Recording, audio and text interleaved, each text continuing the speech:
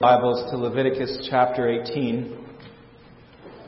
It's been a couple weeks, so let me just place us where we are. 1 through 16 is the beginning, the first part talking about how we have been delivered to serve the Lord, and now 17 through the end talks about how we're to be devoted to His service. And 17 is a hinge passage which still talks about sacrifice, but moves into everyday life, saying that God is just not satisfied with our moments of worship in the sanctuary, but it must flow out into everyday life. And then 18 to 20 are talking about the ways that we are to hate what God hates and love what He loves.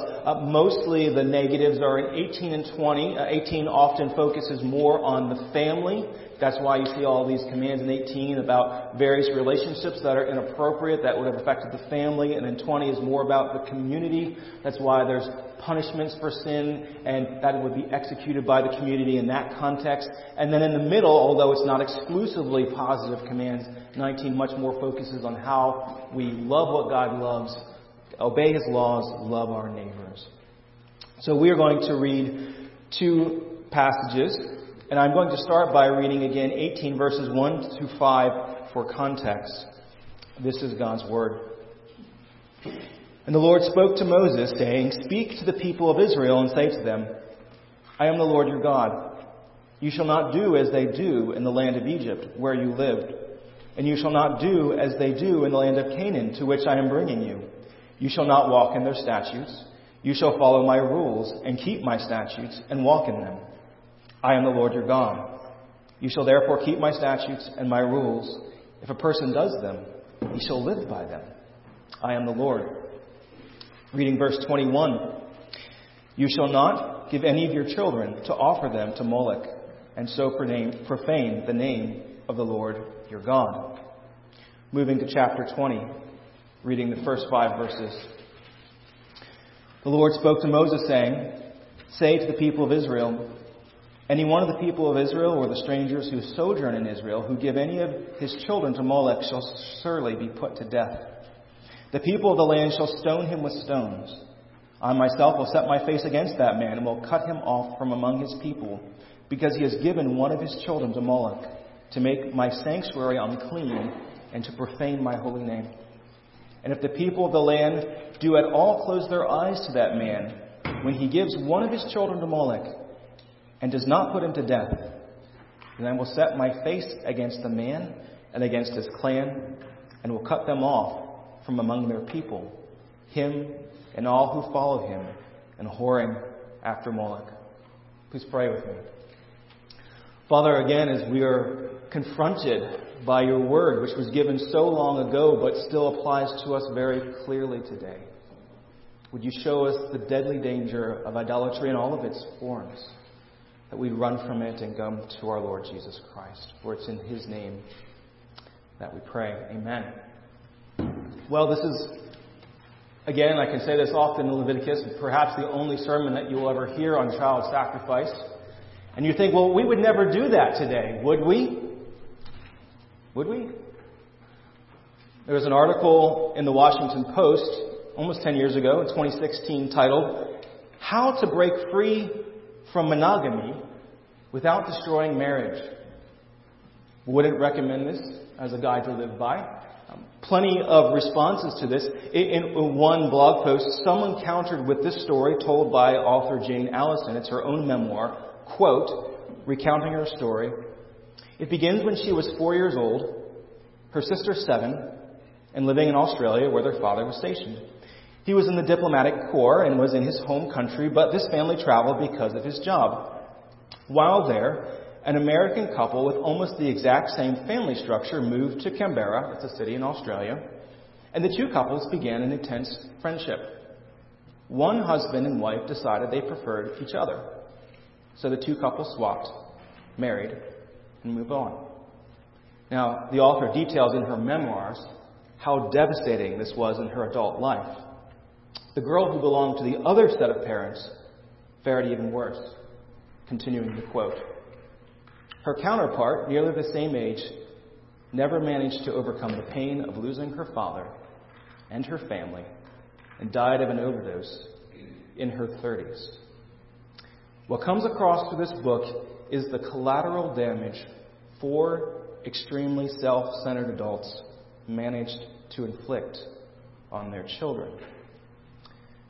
This story shows what happens when people disregard God's good commands and instead embrace their own idolatry. In this case, the idolatry of self-fulfillment. Tonight, as we examine God's will for our own lives, He calls you to examine your own lives and flee from idolatry. And here's the truth that we will examine tonight.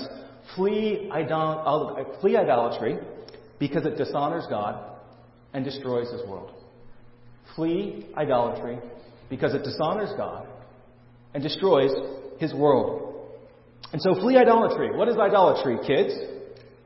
What is an idol? Well, the most basic example of idolatry is to worship a false god instead of a true God. But our hearts can be more sneaky than bowing down to an idol or fake gods. Kids, are you ever sneaky? I hope you obey your parents most of the time. But I remember times when I tried to get things past my parents. I was sneaky about it.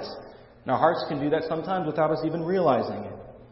And idolatry means to love something created, a person or a thing or a goal, more than God who is your creator. It could be your parents, kids. Adults, it could be your job or a person you love. It could be your passion, music, sports, whatever. But you turn, as someone said, a good thing into a God thing. And so here is a very specific command against idolatry. And it's simple and clear. But I think it would be helpful to explain it some more and give some of the background. Both chapters 18 and 20 are very clear. They prohibit giving your child to Moloch. That's what it says. Now, this is almost certainly child sacrifice.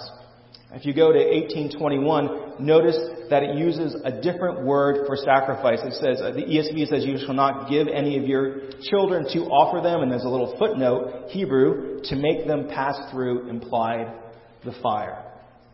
Now, we've explored in detail, if you've been with me through Leviticus, many different offerings with technical names in the beginning that people are to give to God, proper offerings. There's the burnt offering.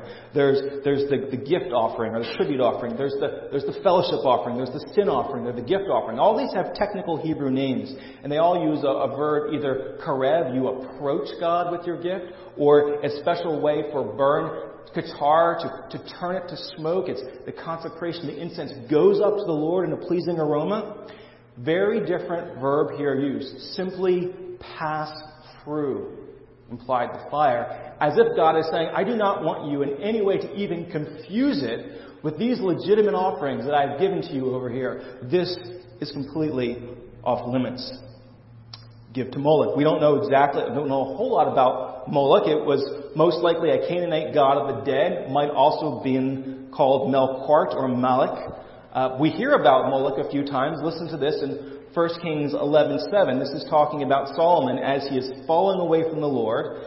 Then Solomon built a high place for Chemosh, the abomination of Moab, and for Molech, the abomination of the Ammonites, on the mountain east of Jerusalem. So this is a god that the people of Canaan worshipped, and at some points they would offer their children as sacrifices to their gods. Most likely, most certainly, a vow offering. In other words, they say to this false god, if I give you something special, you will return bless me. You actually see something like this happening in 2 Kings 3, where Ahab and Jehoshaphat attack Mesha. Now, he's Moabite, so it wouldn't be Molech, but the Lord has granted them a victory, and so they're winning. In order to stem the tide, the king actually takes his oldest son and offers a sacrifice. It's a very, very unusual passage. It says, wrath comes upon Israel and they withdraw. But there you see a pagan king trying to manipulate the way things go through sacrifice.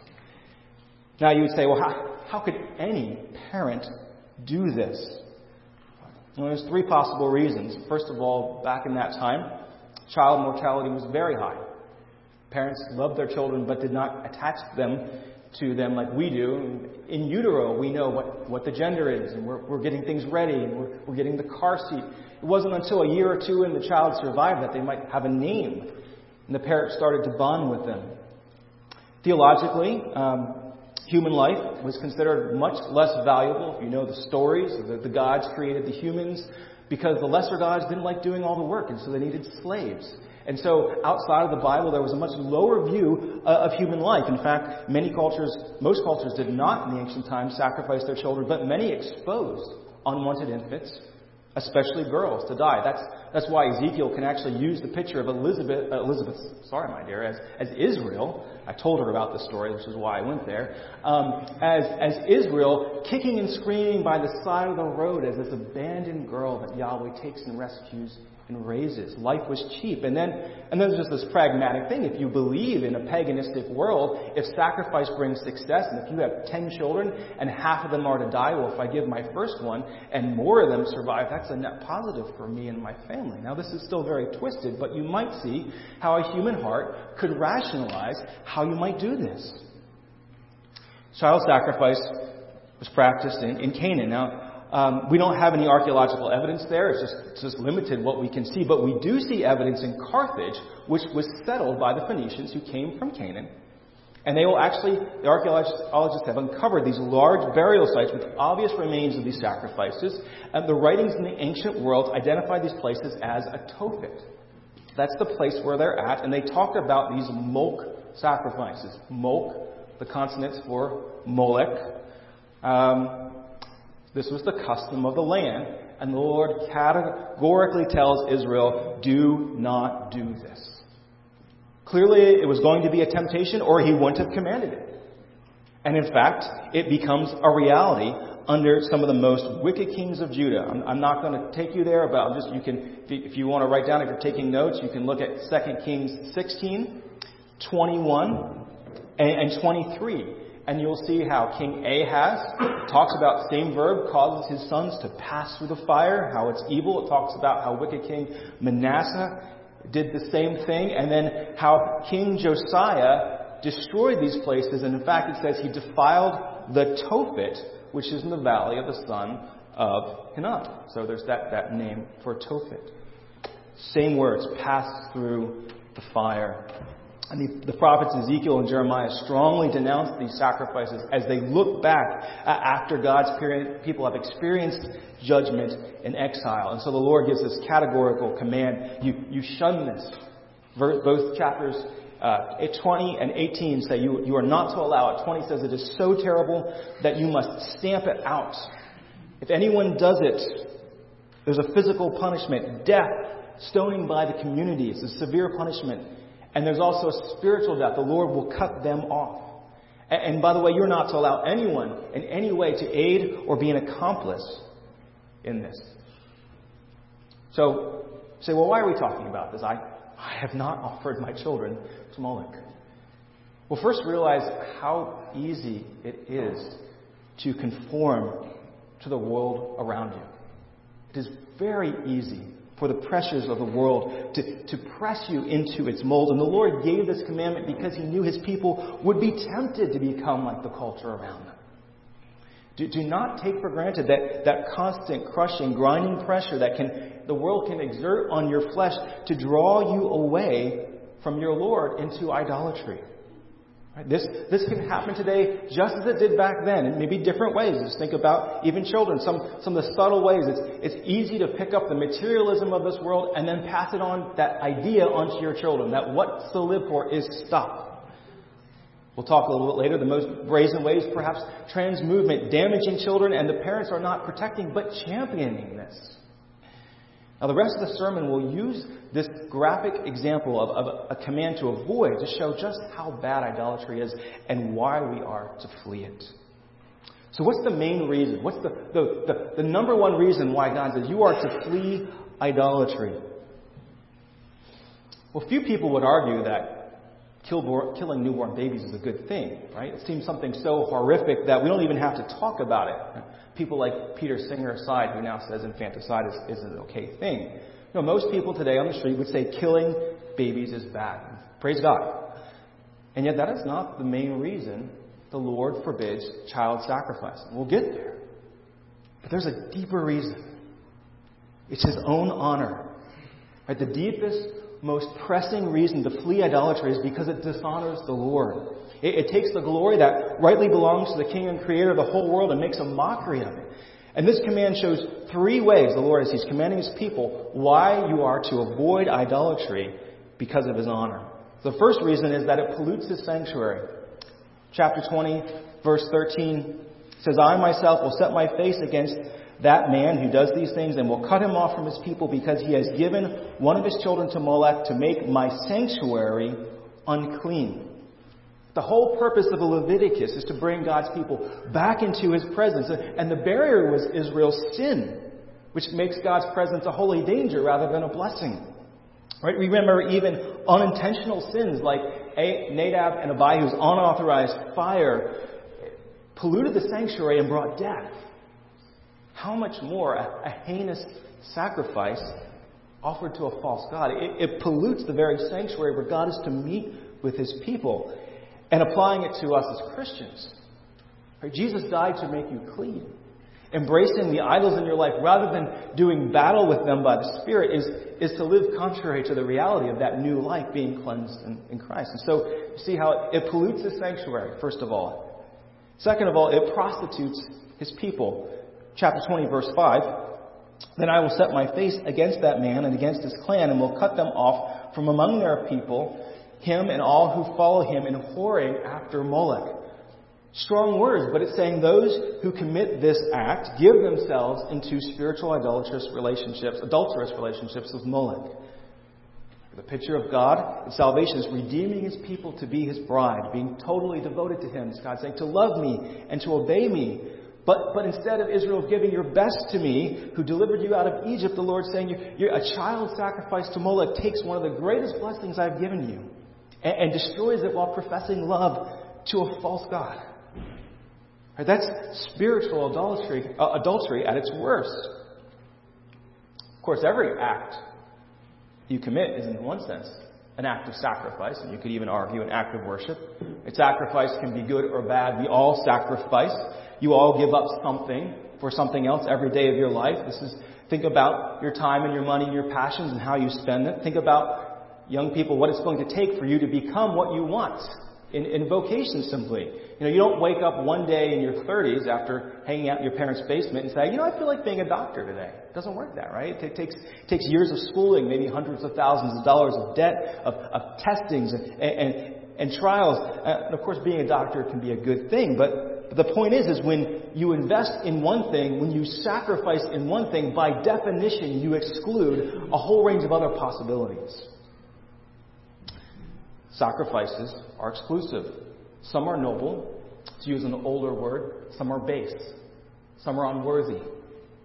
Psalm 115 says those sacrifices will change you. You become like what you worship. Now, there's obvious modern idols to avoid because they will destroy you. Substance abuse, pornography, very clear, obvious idols.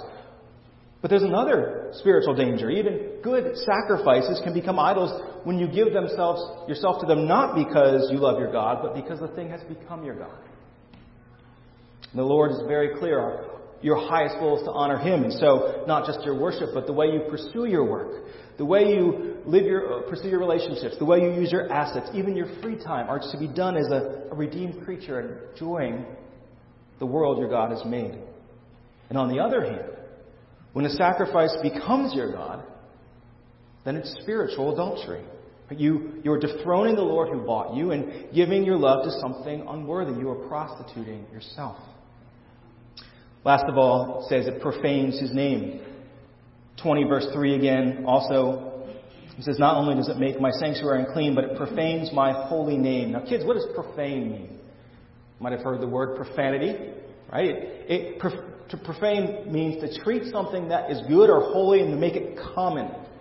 To drag what is good and glorious to the gutter. To rob God of His worship and His glory. To speak poorly of God. And we do this by our actions. When you see a pastor who grows incredibly rich at the expense of his congregation, you see these pastors flying around in their own jets, he is not making his treasure on heaven, but on earth.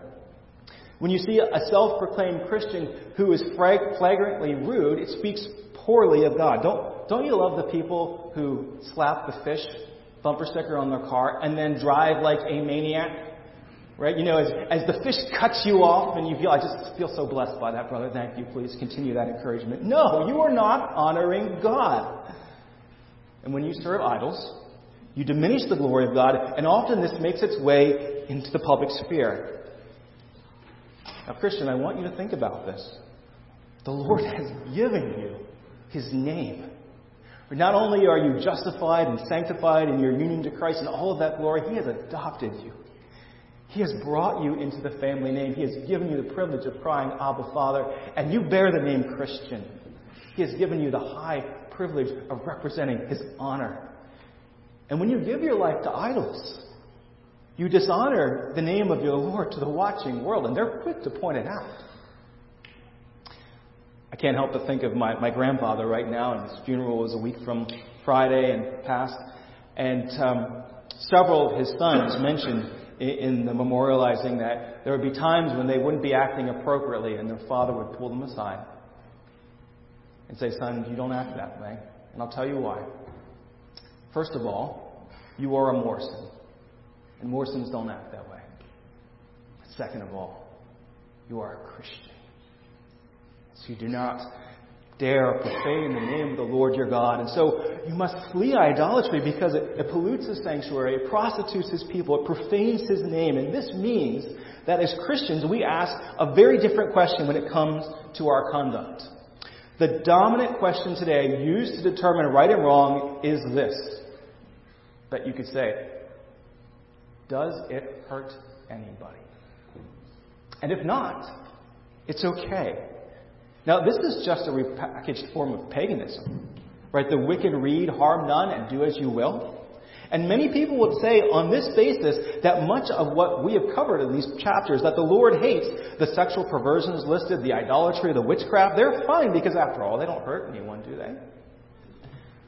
Now, idolatry is far more than a sexual perversion, but there's a reason why these chapters in Leviticus focus on idolatry and sexual deviation. They go together. But the Christian asks a far different question. Not does this hurt anyone, but will my actions bring honor or dishonor to my Lord? 1 Corinthians 6, 19 and 20, the Apostle Paul says, "Or do you not know that your body is a temple of the Holy Spirit within you, whom you have from God? You are not your own, for you were bought with a price. So glorify God in your body." The question to answer about holiness first is not, does this hurt anyone? Not that that's not important, it is. But far deeper still, how does this affect my relationship with my God? And so flee idolatry because it dishonors your Lord. But then we can also say there is another reason. Because when you forsake God, it does destroy His world and the people in it too. It causes incredible damage. Now this is obvious in the case of child sacrifice. But let us just pick this apart and see how idolatry like this destroys the Lord's world. First of all, it goes against the Lord's plan for creation. It is the anti-creation mandate. You know Genesis 1, 27, 28, where it says God made man and woman as image bearers. And one of the ways that men and women are to fulfill His command is to be fruitful and multiply in the covenant of marriage. And instead of doing this and multiplying image bearers to worship the Lord, child sacrifice destroys people made in the image of God. It's the exact opposite. This goes against God's plan for redemption. As God calls Abraham, He's making a new people out of the nations. He's calling them out of the chaos that comes from Babel and the rebellion. He says in Genesis 12:2, "Now the Lord said," He said 1 and 2, "Now the Lord said to Abraham, go from your country and your kindred and your father's house to the land that I will show you, and I will make you a great nation, and I will bless you and make your name great so that you will be a blessing." Right after the fall, the Lord's desire for His redeemed people is to raise up godly people who will be a line of blessing for the Messiah and for the whole world. Instead, you have this satanic attack. Just as Pharaoh ordered all of the young Israelite infants to be put to death because they were multiplying, the young infant boys, and Herod for the young boys to be put to death in Jerusalem at the time of Jesus to preserve his kingship. So this too actively destroys the plan of God. It is anti-blessing. The Lord desires to work blessing through the family. In His good plan, parents bear and care for children, and in turn, children become adults and care for their parents, and these children also grow up and produce new households that overflow in blessing to the church and the community. It's a beautiful cycle of sacrificial blessing. To go back to Grandpa Ross again, At his funeral, all 6 of his children got up and tearfully spoke about the way his sacrifice, his patience, and his faithfulness forever changed their lives. And this is the design of parents bearing, nurturing, caring, and sending off. Clearly, this is the opposite, is destroyed with this idolatry. And now, while we need to be clear that on a horizontal level towards other people, not all idolatry is not equally destructive. It always ends up damaging and destroying God's world. This is what idolatry does. As one commentator says in this passage, to yield to selfish and destructive passions is idolatrous. It exemplifies the worship of one's own desires, which subverts the family, diminishes the community, and violates God's creational designs in the ways that are just as condemnable as bowing down before another God. Now, since our passage talks about children, let's examine the way children today are hurt by idolatry. In fact, our society, which claims to do no harm, actually does a great deal of harm to our children, often celebrating it as enlightened progress. And of course, you can't help think but about the many ways our society advocates for abortion. Scripture is clear that unborn children are made in the image of God and worthy of life and protection. And yet those who would call themselves supporting pro-choice have gone from saying that abortion is regrettable. You've heard that, safe, legal, and rare. Still not a biblical position. Abortion may only be possible in the case of the life of the mother truly threatened. And even then there's some hard conversations and prayer to have. But it's gone from at least saying it's regrettable to this is basically the sacrament of modern feminism. It's the modern right of reproductive health for the mother to be able to kill her young. Now, we need to be careful. Not all feminists speak this way. Do not paint everyone with the same brush. But there is a brand of feminism that is brutally honest about this. It would actually say abortion is necessary for women's rights. One woman said, you cannot separate women's rights from their right to fertility control. You must be prepared to kill. What else is this but child sacrifice? And how you see how this goes against the Lord's plan for creation, redemption, and blessing. It turns the mother and the father from a nurturer to a predator. Now, we could show other ways that children are hurt, perhaps not killed, or perhaps they are. The story of the woman who finally took her life because her parents decided they preferred someone else in the beginning is a chilling reminder how self-centered the gospel of the sexual revolution really is. You can go on for hours how divorce, and especially the lack of fathers, harms children in countless ways. And then our culture harms children by worshiping them instead of raising them. I remember when Sammy was born, there was a pamphlet about how spanking promotes violence and is to be avoided. Now, of course, there are ways that you can spank that are sinful. But do you know what promotes violence in young children, especially young men? Removing fathers from their house. Telling them that they are the pinnacle of evolution, that the world revolves around them, that they define themselves, and never telling them no. Right? That's how you ruin a child. Now, this may be all outside our church, and so it's easy perhaps even to fall into the air of self-righteousness here. Well, that's out there. But there are ways that the church has damaged children.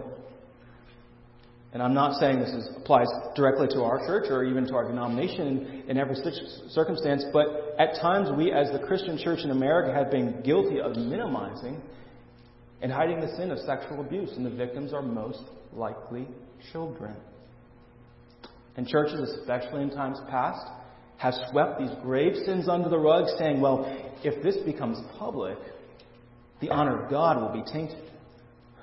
No. The proper response is that the glory of God is already tainted, and the way that He receives glory is to expose these sins, exercise church discipline, call for repentance, accepting the consequence, and above all, caring for the child. That is what brings God glory. This passage is very clear. You don't harm children, you certainly don't allow anyone else to. Well, this command is just one small window into the way that the damage idolatry can wreak in the world. And so we're to flee idolatry also because it destroys God's world. He is rightly angry when you destroy His creation, especially when you attack and oppress the vulnerable and the weak. Instead, we as a church should create a culture of life to the glory of God. We'll be talking about this more in the coming sermons. Really the application of loving your neighbors, of obedience that produces fruit. But let's just say, what does this look like in the realm of children? What's the opposite of child sacrifice? Well, we do preach the truth, that children have dignity and rights and are to be valued at all ages. But then we as a church need to be a welcoming community, that children know that they are welcome, they are part of the community. We need to take steps to make sure that they are truly nurtured and protected, that they are safe. And I'm not talking about the safe spaces where kids are coddled, but to know that they are given room to grow and to mature here. It means that if you are the age and you're married and God's given you the ability, you bear children as the Lord allows you and fulfill that part of your mandate. It means adults discipling your own children and your grandchildren or others around you. It's a call for, when possible, radical hospitality for Christians to pursue foster care and adoption, or that's not possible for you, or you're older, helping other families who commit to this. Or perhaps adopting a younger brother and sister in a single family where they don't have that parent. Now the difference is stark, what God calls us to. Instead of a society that encourages parents to abort their children as is their right, or to indoctrinate them in this secular culture of self-centered nihilism, we ought to be welcoming, loving, giving at great costs to ourselves and our communities. Remember how I talked about how even ancient cultures that didn't sacrifice their children would often expose them, especially girls. One of my favorite stories, I've told it before and tell it again, about the early church, especially in the urban areas, is that they would take those girls at great cost to themselves and save them from death from wild animals or exposure or the brothels. And at a time when housing and food was limited, they would bring them in and raise them. And even though the Christians were persecuted, how do you fight an enemy like that? That's why the way also the early church was about 2/3 female. One of the reasons. But how do you fight an enemy who gives like that? How does that look like? What does that look like for us today? Well, as we close, where do we get this power? Just for starters, parents who love and accept their children. Children who in turn grew up and care for their parents and who open up their home to more children. The reason why even this basic thing isn't happening anymore because it requires sinful people to sacrifice for others. This idea of nurturing in life is the exact opposite of the self-idolatry where the weak are forced to sacrifice for the benefit of the strong. That's what we see often today. Instead, a culture that honors life and the Lord, the strong sacrifices for the weak. And this does not happen by accident. Now, kids, when you go home to your parents, and your parents, they love you at home, and they're patient with you and kind with you. I'm sure no parents are perfect, but when you're in that environment, how does that happen? How do you have parents who won't ever leave you? Our kids from time to time will talk about divorce, especially since I was so close to death, and tell Sammy, divorce is like a dad's dying, except it's worse because he leaves you, but he's still alive. I said, but son, I promise you, as long as I'm alive, I will never leave you. I can't promise I'll be alive, but as long as I'm alive, where does this commitment come from, this security, this life? How do you carry out this sacrifice that leads us into a host of Christian living that fulfills the command to love your neighbor? Well, very simply, because you serve a God who gave himself for you. Unlike the false gods of the ancient times who only took and never gave, and by the way, it's the same today, we serve a God who came in the flesh in the person of Jesus Christ and gave himself for us. What did we sing? What can strip the seeming beauty of the idols of this earth? Not a sense of right or duty, but a sight of peerless worth. And this is the strong one giving up himself completely for those who are weak and deserve judgment. And this is the power that moves us to self-sacrifice. Those who have been forgiven much, love much. So I ask you, what idol must you fight and flee this week? Where's the Spirit saying to you, this is the battle for you as you go out this week? Confess it And in fact, identify where this idol in your life dishonors God, where perhaps it destroys or damages His world, and then look to Christ, the one who has given Himself for you. And ask, Lord, what is this new way that you're calling to me? And then by grace, live out that way as you flee idolatry because it dishonors God, because it damages this world. Choose life. Please pray with me. Father, we are so grateful that you did not leave us, that you did not oppress us when we were not only weak and vulnerable, but deserving judgment and condemnation, but gave yourself for us. And so may we also be a people who not only stand against idolatry and others in our own lives, but living out a new life in Christ that would show to your glory and honor. For we pray this in Jesus' name. Amen.